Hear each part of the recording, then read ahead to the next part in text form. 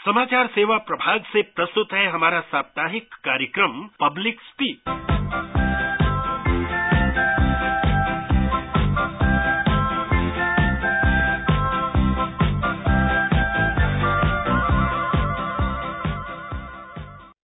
नमस्कार, आपके मनपसंद साप्ताहिक कार्यक्रम पब्लिक स्पीक के साथ मैं हूं प्रियंका अरोड़ा। अष्टांग संग्रह में कहा गया है, पानीयामः प्राणिनामः प्राण विश्वमेव च तन्मयम्, अर्थात प्राणी मात्र का प्राण जल है और समस्त जगत जलमय है, यानी जल ही जीवन है। हाथ धोने से लेकर साफ सफाई तक, खाना पकाने से लेकर प्यास बुझाने तक पानी का कोई विकल्प नहीं है। प्रधानमंत्री ने भी आकाशवाणी से मन की बात में कहा था कि पानी पारस है। जल के महत्व को सर्वोपरि रखते हुए देश में नया जल शक्ति मंत्रालय भी बनाया गया है। तो हमने भी जल की शक्ति को समझने और जल संरक्षण के उपायों पर चर्चा के लिए आज पब्लिक स्पीक में यही विषय चुना है, जल शक्ति अभियान और जल संरक्षण। आपके सवालों के जवाब देने के लिए हमारे साथ हैं जल शक्ति मंत्रालय में संयुक्त सचिव अखिल कुमार और पर्यावरणविद मुकुल सानवाल। आप दोनों का स्वागत है। श्रोताओं, अब आपकी फोन कॉल्स का इंतजार है। स्टूडियो की फोन लाइंस खुली हैं। श्रोता टोल फ्री नंबर 1800-11-5767 पर स्टूडियो में मौजूद विशेषज्ञों से सवाल पूछ सकते हैं। एक और नंबर है जिस पर आप कॉल कर सकते हैं, 011-2331-4444। आप हमारे Twitter handle @AIR News Alerts पर भी #AskAIR के जरिए सवाल पोस्ट कर सकते हैं। हम चाहेंगे कि हमारे श्रोता जल संरक्षण के बारे में अपने अनुभव भी हमें बताएं, ताकि और लोग भी उससे प्रेरित हों और लाभान्वित हों। ये कार्यक्रम हमारे mobile app news on AIR और दूरदर्शन की DTH सेवा पर भी उपलब्ध है। तो आगाज करते हैं आज के कार्यक्रम का। और अखिल जी, सबसे पहले आपसे पूछना चाहूंगी कि अध्ययन है वर्ल्ड रिसोर्सेज इंस्टीट्यूट का कि भारत उन 17 देशों में शामिल है जहां पानी की भयानक किल्लत है। सुजलाम सुफलाम कहा जाने वाला हमारा देश आज इस कगार पर क्यों है? प्रियंका जी, पहले तो मैं धन्यवाद दूंगा कि आप हमें इस मंच पे आने का मौका दिया है। आपने जो विषय आपने उठाया है कि क्या इस देश में पानी का किल्लत है, मैं कहूंगा यह एक विवाद का विषय हो सकता है, बट यह विषय यह देखना है इसमें कि पानी कितना है और पॉपुलेशन कितना है। 1951 में जो वाटर थी अवेलेबिलिटी, आज भी मामूमन वही वाटर अवेलेबिलिटी देश में बनी हुई है, परंतु पॉपुलेशन जो है कई टाइम्स बढ़ गए। तो अगर पर कैपिटा अवेलेबिलिटी आप देखेंगे तो इंटरनेशनल स्टैंडर्ड्स के हिसाब से हम वाटर स्ट्रेस हो गए हैं, लेकिन मुद्दा देश में वह नहीं है। अभी भी पानी पर्याप्त है, उसके मैनेजमेंट का विषय प्रधान है। सभी लोगों को मिलकर, राज्य, केंद्र और सभी नागरिकों को मिलकर अगर हम जल संसाधनों का समुचित प्रबंधन करें तो इस विषय का कोई समाधान अवश्य निकाला जा सकता है। आपसे भी पूछना चाहूंगी सानवाल जी की जैसे हमने पढ़ा है कि धरती के 70% हिस्से पर पानी है, फिर भी अगर हम देखें खाली भारत ही नहीं पूरी दुनिया में पानी के लिए त्राही त्राही क्यों है? देखिए, 5000 साल से जो भारत की समृद्धि रही है वो मानसून की वजह से हुई है। वर्षा ऋतु में हमारे यहाँ पर्याप्त वर्षा होती है, पानी की कमी नहीं है, जैसे अभी बताया गया जॉइंट सेक्रेटरी साहब ने। तो प्रश्न ये होता है कि बहुत सारा पानी बह के चला जाता है और उसके वितरण की व्यवस्था ठीक नहीं रही थी। अभी तक 70 साल से आजादी के बाद हम लोगों ने सिर्फ पानी के बहाव पर रोक लगाना या बंटवारे की बात की। ये पहली बार प्रधानमंत्री जी ने सोच से ये एक नया कदम ये उठाया है कि बंटवारा तो तब होगा जब पानी का संचय हो जी। जब पानी की कमी आ रही है तो उसका संचय करना बहुत जरूरी है। और उन्होंने मेरे ख्याल से जो बहुत बड़ा क्रांतिकारी कदम उठाया है वो ये है कि इसको एक सरकारी ढांचे के रूप में नहीं देखा है, बल्कि समाज को इसमें सम्मिलित किया है।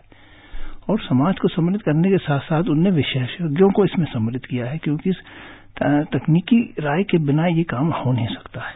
पानी का संचय करना है, सदियों से हम करते आ रहे हैं, उसको उनने फिर एक नया रूप दिया है कि उसको फिर जीवित किया जाए, पर उसके साथ तकनीक जोड़ी जाए। बिल्कुल, सभी को, हर वर्ग को सम्मिलित करके एक जन आंदोलन बनाने की कोशिश है। और जो शासन की शक्ति अब तकनीक की वजह से बन पाई है, जो साइंटिफिक हमारी कैपेसिटी बनी है, उसका भी इसमें सम्मिलित किया जाए। हम भी सम्मिलित करते हैं अपने पहले श्रोता को। सीतापुर से हैं मोहम्मद आरिफ सिद्दीकी जी। हेलो जी, नमस्कार मैम। नमस्कार मैम, मैं जिला सीतापुर उत्तर प्रदेश से मोहम्मद आरिफ सिद्दीकी बात कर रहा हूँ और हम सर से ये जानना चाहते हैं कि जल संरक्षण के अभियान में हम नागरिकों का क्या कर्तव्य है, किस तरह से हम लोग अपना सहयोग दे सकते हैं। हाँ बताएं अखिल जी। आरिफ भाई, आप सीतापुर में रहते हैं और आप कई तरीके से उस क्षेत्र में अपना योगदान दे सकते हैं।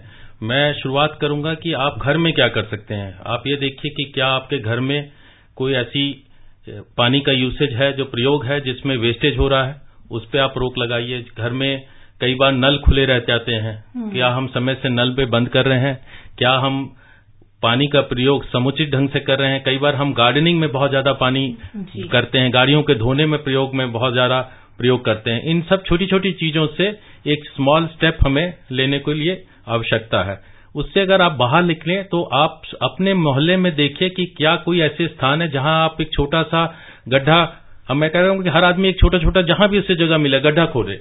उससे क्या है कि पानी वहां पे रुकेगी, या तो पानी वहां पर बहने से रुककर उस गड्ढे में भरेगी या उस गड्ढे के माध्यम से जमीन के अंदर में जाएगी। तो इस छोटे से कदम से, आपके पास जब भी जमीन हो या आपके सामुदायिक क्षेत्र में कम्युनिटी की कोई जमीन हो, आप लोग मिलकर एक छोटा सा गड्ढा भी खोद देंगे तो भी वो काम हो जाएगा। तीसरा क्षेत्र है कि आप और हम सभी घरों में रहते हैं, घर के छत पे जो पानी आता है उसको भी हम जमीन के अंदर हार्वेस्ट कर सकते हैं। उसकी सिंपल टेक्निक है, पानी को एक कलेक्ट करना होता है और उसको एक छोटे से पाइप के तरह से एक छोटी सी उसमें उसको फिल्टरिंग करने की आवश्यकता पड़ती है ताकि प्रदूषण ना हो, और उसको आप अपने जमीन के अंदर डाल सकते हैं। इन छोटे छोटे कदमों से मैं अनुरोध करूंगा आपको, आप अपने क्षेत्र में और सभी लोग जो सुन रहे हैं कि वो अपने अपने क्षेत्रों में ये कार्य करें और इस जल प्रबंधन की ओर अपनी योगदान दें। मुकुल जी, जैसे रेन हार्वेस्टिंग की बात हुई है तो एक आम आदमी के लिए कितना आसान है ये करवाना? देखिए, हिंदी की कहावत है कि बूंद बूंद से घड़ा बढ़ता है। अभी आपने सुना कि जल संचय कर लेंगे, जमीन में डाल देंगे तो जो कुएं हैं या हैंडपंप है उसमें पर्याप्त पानी आ जाएगा।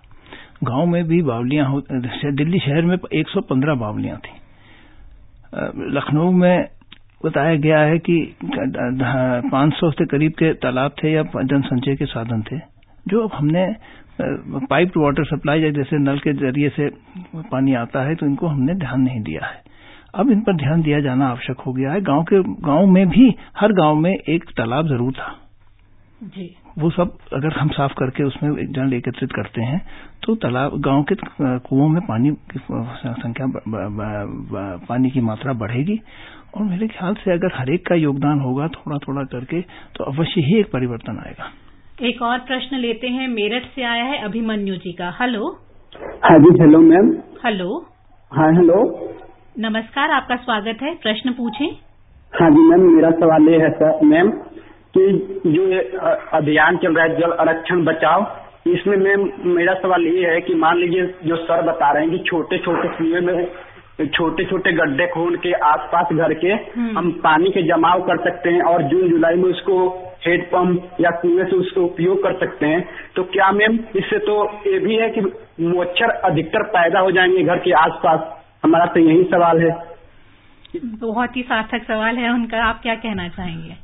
ये उनकी बात सही है। आपको किस तरह से ये करना है, ये एक आवश्यक विषय है कि आप इस तरह से उसका प्रयोग ना करें, उसको अलग से प्रदूषण ना होने दीजिए। कोई भी कार्य करेंगे उसके सकारात्मक और नकारात्मक प्रभाव दोनों हो सकते हैं, परंतु अगर आप इसको ध्यान से करेंगे, उसके ऊपर पोल्यूशन नहीं होने देंगे। जो आप पानी इकट्ठा करेंगे अगर उसको आप प्रदूषित कर देंगे तो नेचुरली उसमें मच्छर और अन्य चीजों लगने की संभावना बढ़ जाती है। तो वो चीज आपको अवश्य ध्यान रखना पड़ेगा कि आप जो भी ये कार्य कर रहे हैं उसमें जल जो जमा हो रहा है वो प्रदूषित किसी ढंग से ना हो।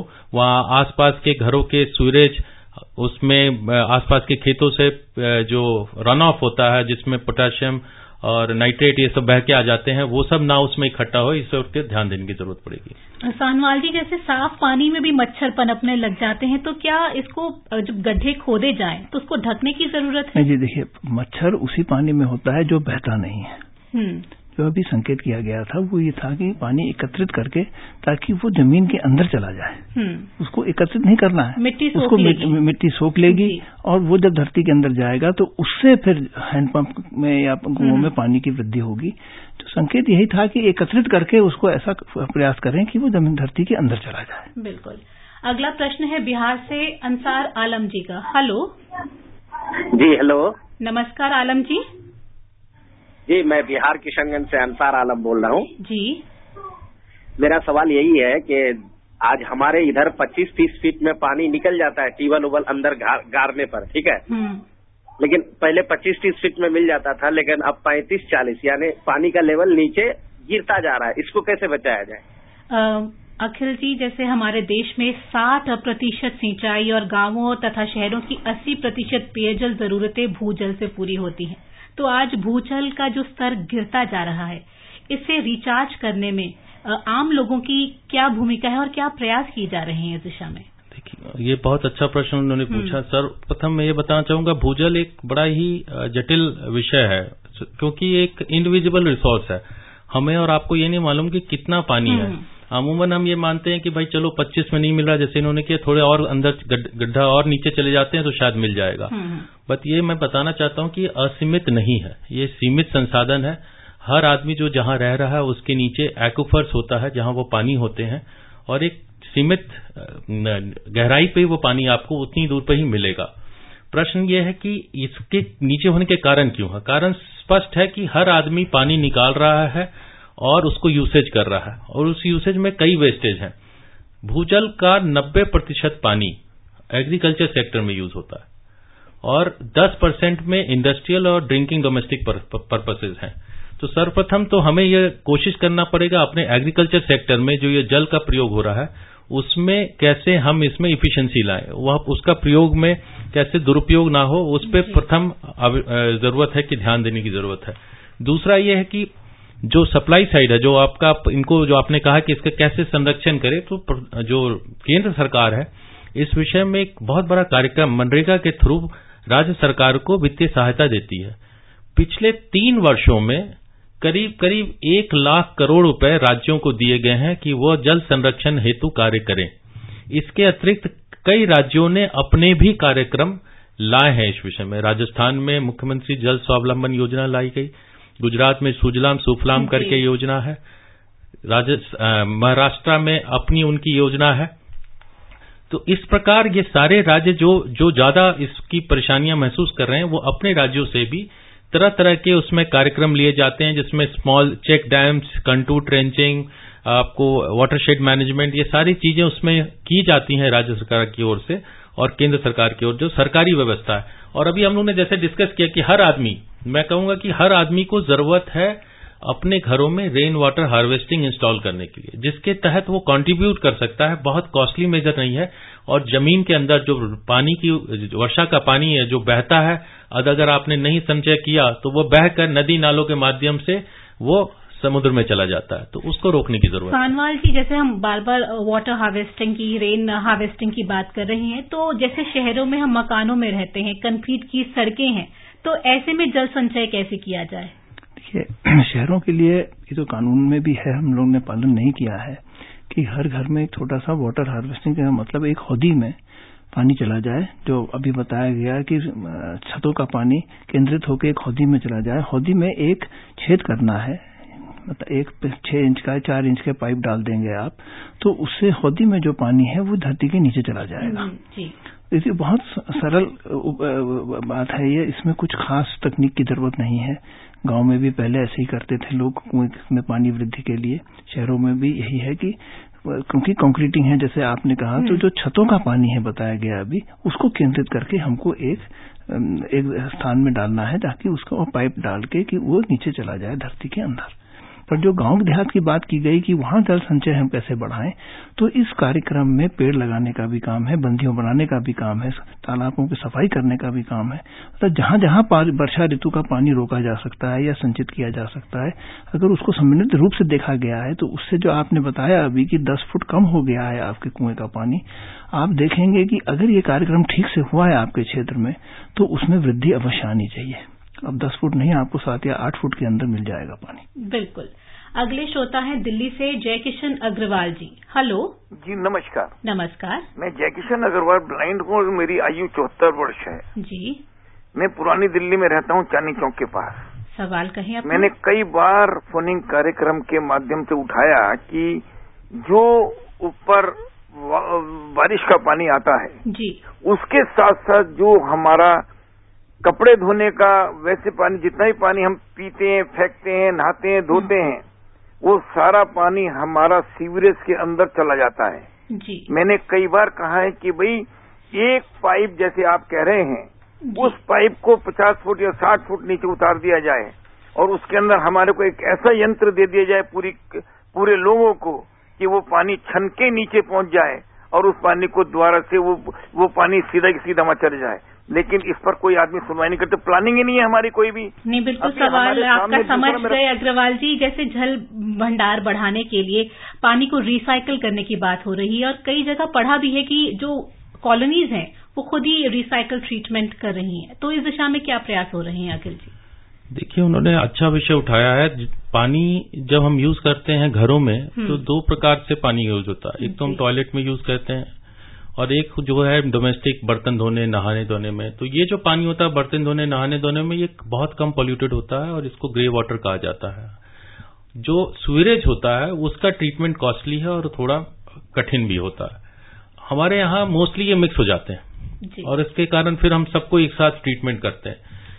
ये इस दिशा में अवश्य कार्य करने की जरूरत है। इस दिशा में हमारे यहाँ देश में कम कार्य हुआ है और इसमें हम लोगों ने स्टेट्स को इस विषय में आगाह भी किया है और इस दिशा में कार्य और पहल शुरू भी हो गई। ऐसा नहीं है कि नहीं है, प्लानिंग नेचुरली इस दिशा में करने में टाइम लगेगा, क्योंकि दिल्ली में अभी आपने देखा होगा उखला में one of the biggest sewage treatment plant बन रहा है। तो अभी तो हम सुएज को ही हैंडल कर रहे हैं। ये जो नेटवर्क है पाइपिंग की, जिसमें आप ग्रे वाटर अलग निकालें और डार्क वाटर अलग निकालें और उसकी अलग अलग ट्रीटमेंट हो और उस ट्रीटमेंट के बाद ही आप जा सकते हैं। वो ग्रे वाटर भी इतना आसान है, लोकल इफेक्टिव ट्रीटमेंट नहीं है कि आप उसको तुरंत लोकली ट्रीट कर दें और जमीन के अंदर में डाल दें। जमीन के अंदर जो रिसोर्स है वो आपकी गोल्डन रिसोर्स है, उसमें जरा भी आप पॉल्यूशन करें तो पूरा एक्वीफर पॉल्यूट कर देगा। तो हमको रिचार्ज करने वक्त काफी केयरफुल रहने की जरूरत है कि हम जमीन के अंदर कैसे रिचार्ज कर रहे हैं। लेकिन उन्होंने एक बहुत सटीक मुद्दा उठाया और दिल्ली जल बोर्ड से हम लोग इस विषय में संपर्क में हैं। उनको इस संबंध में राय भी दी गई है और मेरे ख्याल से वो प्लान भी कर रहे हैं। तो सानवाल जी, क्या जो जैसे कॉलोनीज हैं, क्या वो मिलकर भी ऐसे छोटे छोटे ट्रीटमेंट प्लांट्स खोल सकती हैं अगर खोलना चाहें तो? देखिए, जैसे अभी बताया गया कि सुवेज ट्रीटमेंट प्लांट तो कॉलोनी के रूप में करना मुश्किल होगा, क्योंकि पर ये जो आपने बात उठाई चांदनी चौक से कि वो ये था कि जो वर्षा का पानी है उसको तो हम एक तरह से एकत्रित कर ही सकते हैं, पर उसमें 50-60 फुट नीचे जाने की जरूरत नहीं है। अगर 2-4 फुट भी अगर आप पाइप नीचे कर देंगे तो जमीन में रिस जाएगा वो। अब रहा नहाने का और वो पानी जो है उसके लिए एक अलग पाइपिंग की व्यवस्था की जरूरत पड़ सकती है और हो सकता है कि घर के क्षेत्र, हर प्रत्येक घर में तो ये संभव नहीं होगा, पर एक कॉलोनी में या पार्क के साथ इसको जोड़ा जा सकता है। इस तरह विचार, जैसे आपने बताया अभी कि जल बोर्ड इस समय विचार कर रहा है, क्योंकि इसमें एक नया परिवर्तन आना की जरूरत पड़ेगी, पर एक पहला कदम उठा दिया गया है कि जल संचय की तरफ ध्यान दिया जाए और पानी को एक महत्व दिया जाए। तो मेरे ख्याल से आगे चल के इस पर भी जरूर कदम कुछ उठाया जाएगा। और सुनते हैं कि अगले श्रोता क्या कहना चाह रहे हैं। छत्तीसगढ़ से हैं मानवेंद्र साहू जी। हेलो। हाँ मैडम जी, नमस्ते। नमस्ते जी। मैं ये जानना चाहता हूँ कि जल संरक्षण पर सरकार की कौन कौन सी योजनाएं चल रही है और क्या इसका लाभ जनता भी ले रहा है? हाँ, अवश्य मानवेंद्र जी, आपको ये मैं बताना चाहूंगा कि केंद्र सरकार की जो सबसे बड़ी योजना है वो MNREGA, Mahatma Gandhi rural employment guarantee scheme होती है, जिसके तहत राज्यों को वित्तीय सहायता दी जाती है और उस वित्तीय सहायता के माध्यम से राज्य जल संरक्षण की योजनाएं अपने यहाँ लागू करती हैं। पिछले 3 वर्षों में केंद्र सरकार ने करीब 1 लाख करोड़ रुपए राज्यों को दी हैं, जिसमें राज्य इन धनराशियों का प्रयोग करके, जिसमें छत्तीसगढ़ भी सम्मिलित है, और इन राज्यों का इन पैसों का, इन वित्तीय सहायता का प्रयोग राज्य अपने जिलाधिकारी, ब्लॉक डेवलपमेंट ऑफिसर्स के माध्यम से करती है। मेरा आपसे अनुरोध है इस विषय में आप अग्रिम जानकारी करने के लिए किस प्रकार से आप कौन कौन से काम कहाँ कहाँ चल रहे हैं, ये अपने ब्लॉक डेवलपमेंट ऑफिसर या जिलाधिकारी कार्यालय में संपर्क करें। अखिल जी, हमारे पास ट्विटर पर भी सवाल आया है प्रकाश झा जी का। वो कह रहे हैं कि tree enhances the water conservation, which government organization in Delhi is having any nursery to prepare tree sapling in Delhi? देखिए, जो एफॉरेस्टेशन है अनफॉर्चुनेटली मेरा प्राइमरी डिपार्टमेंट नहीं है, बट जो वन विभाग है दिल्ली सरकार की अवश्य इस विषय में जानकारी रखती होगी, और मुझे आप इनका ट्विटर एड्रेस दे दीजिएगा, मैं उनको इन्फॉर्मेशन लेकर उनको ट्वीट बैक कर दूंगा। बिल्कुल। अगले श्रोता लेते हैं नैनीताल से गिरीश जी। हेलो जी मैडम, नमस्कार। नमस्कार। मैं उत्तराखंड नैनीताल से एक सामाजिक कार्यकर्ता गिरीश सवाल बोल रहा हूं। मैडम, मेरा सवाल है, पर्वतीय क्षेत्रों में प्राकृतिक जल स्रोतों का संरक्षण कैसे किया जाए? जी, आप रोशनी डालना चाहेंगे? ये गिरीश जी, पर्वतीय क्षेत्र में प्राकृतिक स्रोतों का तो संरक्षण गांव वाले खुद करते थे, आज से नहीं सदियों से करते चले आ रहे हैं। अब जब से पाइप पानी की व्यवस्था हो गई है तो उस पर उतना ध्यान नहीं दिया गया है। आप अल्मोड़ा शहर में देखेंगे, आपको परिचय भी होगा कि 80 के करीब नौले थे, और उन्हीं की वजह से वो पूरा शहर बसा गया था, पर नौलों की सफाई नहीं होती थी। आप नैनीताल में देख रहे हैं कि इस साल वर्षा ऋतु अच्छी हुई है तो आपके झील में पर्याप्त पानी आ गया है, पर इधर आपको देखना पड़ेगा कि जिस तरह से लोग उपयोग कर रहे हैं पानी का, शहर के अंदर नैनीताल शहर में ही दे लीजिए, तो थोड़ा सा अगर कम उपयोग करेंगे तो एक बंटवारा सही हो जाएगा और पर्याप्त पानी सबके लिए रहेगा। पर जो गांव के स्रोत हैं, और ये नैनीताल झील भी स्रोत से ही बना है, तो स्रोतों का हर गांव में जो ये नया कार्यक्रम चला है उसका यही उद्देश्य है कि एक सामाजिक परिवर्तन लाया जाए। जिस तरह से प्राचीन कालों में गांव वाले मिलकर काम करते थे, उसी तरह से अगर फिर कर पाएंगे, पूरा समाज सम्मिलित हो जाएगा। इस चीज पर केंद्र का भी, शासन का भी ध्यान है, तो अवश्य ही नौलों की सफाई होगी। नौलों के ऊपर जो पेड़ लगे हैं, कट गए हैं, वहां पर वृक्षारोपण भी होगा। केंद्र की जो योजना है उसमें वृक्षारोपण की भी मदद दी जा रही है।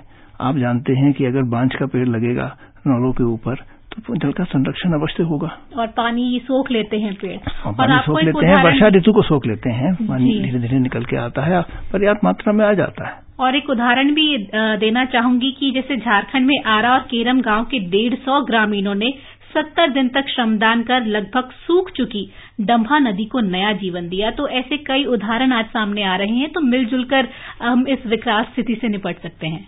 इसमें मैं ये भी बताना चाहूंगा कि जो हिमालयन और पहाड़ी क्षेत्र हैं उसमें स्प्रिंग्स बहुत महत्वपूर्ण होते हैं, और स्प्रिंग्स को बचाना, स्प्रिंग्स लाइफलाइन होते हैं। वहां पर सभी लोग गांव में पानी की खास करके और ड्रिंकिंग डोमेस्टिक पर्पस पे उपयोग होता है। तो इस विषय में हम लोगों ने एक राष्ट्रीय कार्यशाला की थी जिसमें जितने भी पहाड़ी क्षेत्र के राज्य हैं उनको बुलाया था, उनके अधिकारियों को ट्रेन किया, और हमने एक डॉक्यूमेंट तैयार किया है कि स्प्रिंग्स को कैसे बचाया जा सकता है। और बहुत सिंपल है कि स्प्रिंग्स में पानी कहां से आता है उस क्षेत्र को पहचान करना और उस पे अतिक्रमण ना होने देना, ये लाइफलाइन है। अगर अतिक्रमण हो गया तो स्प्रिंग में पानी रिचार्ज नहीं होगा और स्प्रिंग सूख जाएगा। तो इस विषय में हम लोगों ने ट्रेन किया, वो डॉक्यूमेंट बना के हमने सभी पहाड़ी राज्यों में हमारे मंत्रालय, जल संसाधन मंत्रालय द्वारा भेजा जा चुका है, और उस पर कार्रवाई करने के लिए बोला भी गया। और कई राज्य, जैसे कि मैं सिक्किम का नाम लेना चाहूंगा, सिक्किम ने बहुत ही अच्छा काम स्प्रिंग को बचाने के लिए किया। एक और श्रोता हमारे साथ जुड़े हैं उत्तर प्रदेश से, संभल से लाल सिंह जी। हेलो हेलो, लगता है उनसे संपर्क टूट गया है।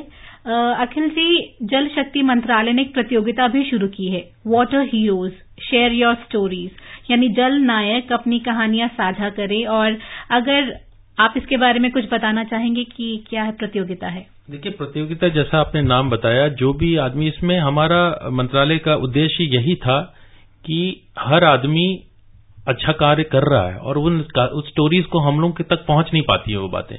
तो ऐसे लोग जिन्होंने अपने अपने क्षेत्र में जल संरक्षण अच्छा काम किया है, वो इस प्रतियोगिता में भाग ले सकते हैं। हमारे इस प्रतियोगिता के विषय में कैसे भाग लेना है, हमारी वेबसाइट्स पे भी डिटेल्स हैं।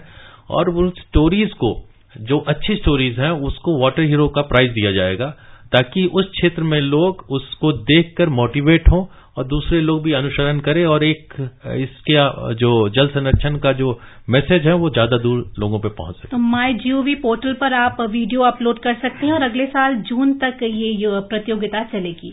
अगले श्रोता लेते हैं छतरपुर से लालू नामदेव जी। हेलो जी प्रियंका जी नमस्कार। नमस्कार, कैसी हैं मैम आप? हाँ बिल्कुल अच्छे हैं, आप अपना प्रश्न पूछें। मैम मेरा ये प्रश्न है मैम जी। तो मैम जैसे जो किसान है मैम वो किस तरह से जल संरक्षण कर सकती? जी हाँ, जैसे एग्रीकल्चर की बात हो रही है, खेती बाड़ी में भी पानी का काफी मात्रा में हमें चाहिए होता है, तो ऐसे में कम जिस फसलों में कम खपत हो पानी की, तो इस पर भी क्या ध्यान दिया जा रहा है? अवश्य, देखिए बड़ा अच्छा प्रश्न पूछा है कि किसान कैसे जल संरक्षण करे। अब मैंने आपको बताया कि इस देश में जल का भी 90%, भूजल का भी 90% और अमूमन जल ओवरऑल आप देखेंगे सरफेस और ग्राउंड वाटर मिला के तो दोनों का 90% एग्रीकल्चर में यूज हो रहा है। तो सर्वप्रथम जो किसान अगर ये जागरूक हो गया तो बहुत हद तक इस देश में जल का जो विषय है उसकी समाधान, जो चिंता हो रही है उसमें समस्या का समाधान मिलने की पूरी उम्मीद है। अब ये विषय कि क्या वो कर सकते हैं, देखिए किसान वही चीज उगाएगा जिसके लिए उसको कीमत मिलेगी, उसको आमदनी मिलेगी। तो हमारे देश में आप देखिए जो वाटर गजलिंग क्रॉप्स है, जो ज्यादा पानी खाते हैं पीते हैं, उन क्रॉप्स को हम लोगों के यहाँ मिनिमम सपोर्ट प्राइस जैसे कि राइस है, शुगर केन है, फिर अश्योर्ड प्रोक्योरमेंट है, ये सारी चीजें ऐसी इंसेंटिव है जो किसान को प्रोत्साहित करती उगाने के लिए। अगर हमने जो ऐसे क्रॉप हैं जो कि वाटर इफिशिएंट है, उसका जो सप्लाई चेन नेटवर्क है, मार्केट डिमांड अगर हम क्रिएट कर सकें, जो कि एक विषय आती है लार्जर इशू में कि हमारे फूड हैबिट्स क्या है, हमारे मार्केट में डिमांड किस चीज की है। अगर हमारी डिमांड मेज की हो जाएगी, ज्वार की हो जाएगी, हेल्दी फूड की हो जाएगी, नेचुरली धीरे धीरे वो पर्कुलेट करेगा। थोड़ा कॉम्प्लिकेटेड एरिया है, बट किसान जो है उससे मैं यही रिक्वेस्ट करूंगा कि क्रॉप्स का इशू उसके कंट्रोल में थोड़ा कम है, मैं कहूंगा डाइवर्सिफाई करना वो थोड़ा डिफिकल्ट होगा। वो वाटर इफिशिएंट प्रैक्टिसेस जैसे ड्रिप और स्प्रिंकलर इरिगेशन है, उस पर स्विच करने की कोशिश कर प्रथम चरण में, और इसके लिए सरकार की योजनाएं हैं, उसका वो लाभ लें और ज्यादा से ज्यादा स्प्रिंकलर और ड्रिप इरिगेशन को यूज करेंगे। जहां ये इजराइल ने ये दिखा दिया है कि अगर आप पानी ज्यादा दें तो भी फसल अच्छी नहीं होती है, एक ऑप्टिमम पानी देना पड़ता है।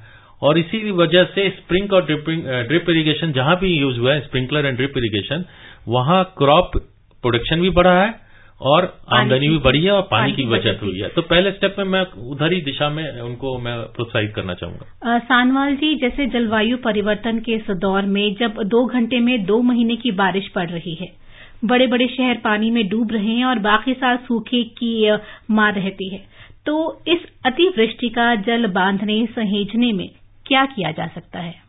देखिए ये तो पहले से हम लोगों ने किया था, फिर जैसे अभी बताया गया आपको कि वो क्रॉप लाई गई यहाँ पे, जैसे कॉटन का था महाराष्ट्र में पहले से था, पर उसको बढ़ावा दिया गया, शुगर केन को बहुत जोर से बढ़ावा दिया गया, तो उसमें पानी की खपत बहुत ज्यादा होती थी। पहले जो था कि जो क्रॉपिंग पैटर्न था हमारा, जो हम फसल उगाते थे वो वर्षा ऋतु के हिसाब से ही उगाते थे। उसके बाद सिंचाई के साधन जब बढ़े तो क्रॉपिंग पैटर्न भी, या जो फसल उगाने की बात आई, उसको थोड़ा परिवर्तन आया। अब सबसे महत्वपूर्ण चीज यह है कि संचय करना आवश्यक हो गया है, और यही इस योजना का मुख्य उद्देश्य है कि हम ज्यादा से ज्यादा संचय करें वर्षा ऋतु के पानी का। तो ये बात ऐसी नहीं होनी चाहिए कि दो माह में ही अधिकांश बारिश होती है, क्योंकि पर्याप्त मात्रा में पानी आता है जी, उसको अगर हमने रोका है। और नई बात इस योजना में ये भी आई है कि वनीकरण के साथ इसको सम्मिलित किया गया है। अभी तक वनीकरण के साथ इतना घनिष्ठ संबंध नहीं था इस पानी का, मतलब खेती के लिए पानी, पीने का पानी और उसकी वृद्धि और अनेक साधनों से उसकी वृद्धि करना, ये मेरे ख्याल से जो समन्वित रूप से इस कार्यक्रम में डाला गया है, इसका अवश्य ही प्रभाव पड़ेगा। और इसकी मॉनिटरिंग की भी व्यवस्था है, तो ये तो अगले साल पता चल जाएगा कि जनसंचय हुआ या नहीं हुआ, कुओं में पानी की वृद्धि हुई या नहीं हुई। और इससे मेरे ख्याल से जो जागरूकता आएगी समाज में, तो वो खुद भी अलग अलग तरीके से अपना संचय करेंगे। क्योंकि एक मुख्य उद्देश्य इस योजना का ये भी है कि केंद्र सरकार ये नहीं कह रही है कि कैसे किया जाए, वो एक साधन दे रही है, कुछ सुझाव दे रही है और स्थानीय लोगों के ऊपर छोड़ा गया है कि अपनी परिस्थितियों को देखकर वो जल संचय के साधन बनाएं और इसको कार्यान्वित करें। अखिल जी, नीति आयोग की एक रिपोर्ट के अनुसार 2030 तक देश की 40% से अधिक आबादी को पेयजल सुलभ नहीं होगा और 2020 तक 21 शहरों में भूजल खत्म हो जाएगा। चेन्नई में हालिया हमने देखा यह पानी संकट कितना विकराल था। तो इस भयावह स्थिति से बचने के लिए किस दिशा में जाने की जरूरत है? देखिए, मैं उस रिपोर्ट में क्या कही है उस विषय पर भी कमेंट नहीं करूंगा। मैं ये कहूंगा कि जल पर्याप्त है, जल प्रबंधन की ओर कार्य करने की जरूरत है। हमारे देश में अगर जल समुचित ढंग से और सभी लोग मिलकर, राज्य और केंद्र सरकार मिलकर इसके प्रबंधन को करें, जिसमें जन सहभागिता और लोकल, जैसे सहभागिता में ग्राम पंचायत है, जल सहभागिता में म्युनिसिपल कॉर्पोरेशंस है, इन सबको मिलाया जाए, जनता को मिलाया जाए, जो इस कार्यक्रम के माध्यम से हम लोग प्रयास कर रहे हैं, जल शक्ति अभियान के माध्यम से प्रयास कर रहे हैं, तो इस तरह की समस्याएं नहीं होगी। मुझे खुशी है कि पिछले कुछ दिनों में जब से प्रधानमंत्री जी ने विशेष रूप से आह्वान दिया है, तो इस दिशा में काफी प्रभावी कार्रवाई हुई है। बिल्कुल, और मतलब सबको मिलजुल कर इस दिशा में आगे बढ़ने की जरूरत है। और जैसे हमने दैनिक जीवन की बात की, उसमें छोटे छोटे कदम उठाकर हम लोग कई चीजें पानी की बचत कर सकते हैं। जैसे सानवाल जी, एक शावर में जितने पानी से जब नहाते हैं उससे कितने लोगों की प्यास बुझ सकती है। तो आप कैसे बता सकते हैं कि आम लोगों को कि आप इस तरह से पानी बचाएं ताकि पानी की बेकार ना जाए? देखिए, आपने दो महत्वपूर्ण बातें कही। नीति आयोग की रिपोर्ट ने तो एक संकेत किया था कि ये समस्या हो सकती है और उसका जवाब प्रधानमंत्री जी ने, जनशक्ति मंत्रालय ने दिया है कि हम लोग अगर समन्वित रूप से काम करेंगे तो ऐसी कोई समस्या नहीं होगी। अब आपने शावर की जो बात की है, देखिए मैं तो अभी भी बाल्टी से नहाता हूं जी। अगर आप देखेंगे कि नहाने का महत्व तो ये है कि पानी से शरीर को भिगा के साबुन लगा के उसको उतार के स्वच्छ किया जाए। शावर की पद्धति हमारे यहाँ परंपरागत रूप से नहीं थी, ये विदेशी लोगों से आई है, चाल चलन है। अगर हम बाल्टी से नहाने की आदत फिर डाल देंगे तो उससे कोई हमको परिवर्तन नहीं होगा, हमको कोई उससे नुकसान नहीं होगा। बदन की सफाई उतनी ही अच्छी तरह से होगी जितने शावर के नीचे से होती है। पर और मेरे अंदाज यही है कि जब क्योंकि इसमें जागरूकता लाई गई है इस अभियान के कारण, तो इस तरह के परिवर्तन अपने आप आएंगे। बिल्कुल। एक और श्रोता जुड़े हैं दिल्ली से, वजीर जी। हेलो। हाँ, नमस्कार। नमस्कार। मैं ये कह रहा हूँ, जो गांव में मैं देखता हूँ कि जो पोखर जो होते हैं उस पे लोगों ने कब्जा करके घर बना लिए हैं, तो उसका क्या होगा? और मेरा दूसरा सवाल है कि क्या सरकार कोई किसानों के लिए कोई ऐसे नए डैम बना रहे हैं ताकि बरसात के पानी रोक के वो अपनी सिंचाई में काम करे? ऐसा कोई व्यवस्था है क्या सरकार के पास?